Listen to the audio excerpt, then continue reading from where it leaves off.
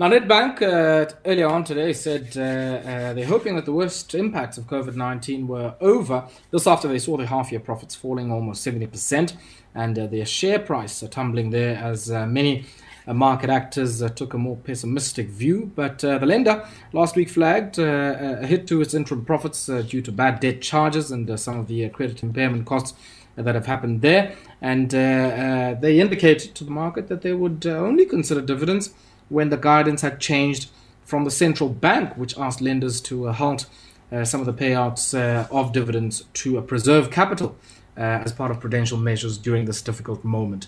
Mfundo Nkuhlu, the Chief Operating Officer at Nedbank, joins me now on the line. Klegas, good evening to you and welcome. Good evening, Bongo. Thanks indeed. Let's maybe, I guess, just talk about some of the biggest drivers here of some of your credit impairment charges and the bad debt that you've had on that loan book. I think a lot of people have made quite a bit about the impact of layoffs and retrenchments on people's obligations, be it to their houses, to their vehicles, or to any of their other obligations. Take us through some of these issues and what impact, I guess, some of the lockdown measures have had on your ability to improve that top line number. Thanks indeed. Yes, indeed. Impairment provisions is a big story of this reporting period. We see that really being driven by the sharp contraction of the economy in quarter two as we went into a hard lockdown end of March. We see that certainly in respect of both our consumer target market, small business, and even some corporate. In a sense, that led to a slowdown in levels of economic activity, and as a consequence of that, certain sectors of the economy were literally shut off. If you think of the hospitality sector, aviation was shut down as well. And so against that backdrop, we've had to provide support to our clients, help them with cash flow, help them with restructuring of their exposures, provide payment holidays. And this initial round of this support was for a 3-month period. And against that backdrop, we've had to raise impairment provisions.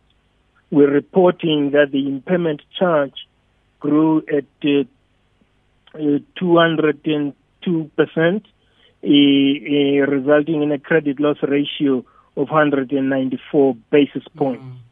The slowdown we're reporting in second quarter is for us the sharpest contraction in since Second World War, when this data was first collected. And against that backdrop, our projections is that for the full year, our economics unit is projecting that the economy will decline by 7%, and we see others also forecasting that it could be 8% range.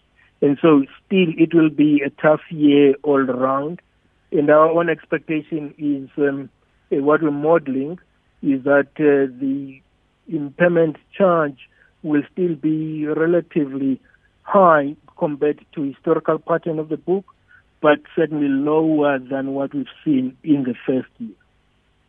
To your question, some of the major drivers here is also adjustments that we've had to make to our macroeconomic modeling. That is in response to the IFRS 9 accounting statement, taking a forward view of the risks that lie ahead, as well as job losses that we would anticipate will play out as the effects of the slowdown roll on ahead of us. Yeah. I mean, let's talk just briefly. And yesterday we had an opportunity to speak to the Banking Association about some of the relief extended to smaller businesses. I'm quite interested in, the kind of relief you've extended to some of your clients out of your own volition and not necessarily as a result of the loan guarantee scheme, which is part of the $500 billion stimulus. What kind of relief have you given? And we also saw a number bandied about that this was about 15% of total loans and advances. What kind of loans were those? Well, it's across the board in personal loans, for instance. Then there would be adjustment in relation to assets like mortgage bonds, where people have come in to ask for restructure, either because of constrained income generating capacity. Then in small businesses, then there would be support rendered again to help them with cash flow positions there. At the same time, it's interesting that you're raising the issue of interaction that we've had with BASA on this subject, because banks have actually taken steps of their own volition to support their clients as they hit the hard times. Cumulatively for us, this is against a loan book of 119 billion rand, which is 15% of our total advances book. Then when the regulations were ready from government point of view, we then continued to provide that support. Cumulatively, this resulted in impairments being raised of 3 billion against this portfolio of support that we've provided.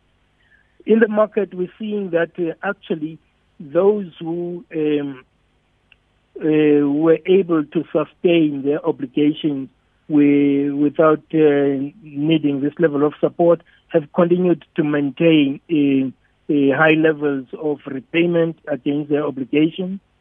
We also see that some clients, certainly of the order of 75%, of those who accessed the support have now, after the 3-month period ended, have come in to start the repayment program.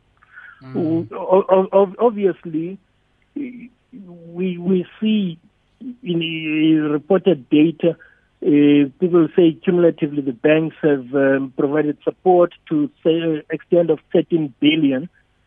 It is actually 44 billion if you take also what banks have done of their own volition and not just waiting for government support. That is against the 100 billion facility that government said that they would avail to support the economy. And so what partly informs the take-up is also the fact that in the environment of uncertainty, also we see clients reluctant to over-leverage themselves without being clear what the source of repayment of that will be. And I guess also, Mfundo, prior to the announcement of that 500 billion in stimulus, there were some measures that were announced on, I guess, the sort of capital adequacy ratio side of things, and some of the requirements on how much capital you need to hold as part of the regulations of what many are saying is a very heavily regulated sector. So there has been that kind of reprieve as well that has been extended to the sector. But I want to draw our attention to that return on equity number in your figures there, declining to 4.8%. And if we compare that, I guess, to the cost of your equity, which is probably over around 14% or so, it's the lowest it's been since the global financial crisis. And we do know that it took a very long time for some of the banks to adequately recover from that one. How long are you anticipating that it's going to take for you to recover from this one? Well, it's going to be a function, first of all, of the strength of the recovery of the economy. It's going to be a function of strong implementation, as we would anticipate and insist that we've got to undertake structural reforms that feed into growth. Depending on the shape of that curve, we think that this will probably take us between 2 and 3 years to fully unwind the effects of the sharp spike in impairment provisions that we've seen. Really, if we get our act together as a country, we probably could have a wider V-shaped, some are projecting that could be so, or it could be a U-shaped recovery process if it is not taking off very quickly. Both of those would, by all accounts, be eminently better and preferred than an L-shaped recovery. And so that is what would feed into a time horizon of 2 to 3 years. Okay.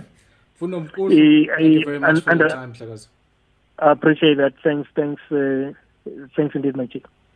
Thank you very much. That there was Mfundo Nkuhlu, who is the COO at Nedbank, speaking to us this evening there about some of the numbers that came out from there.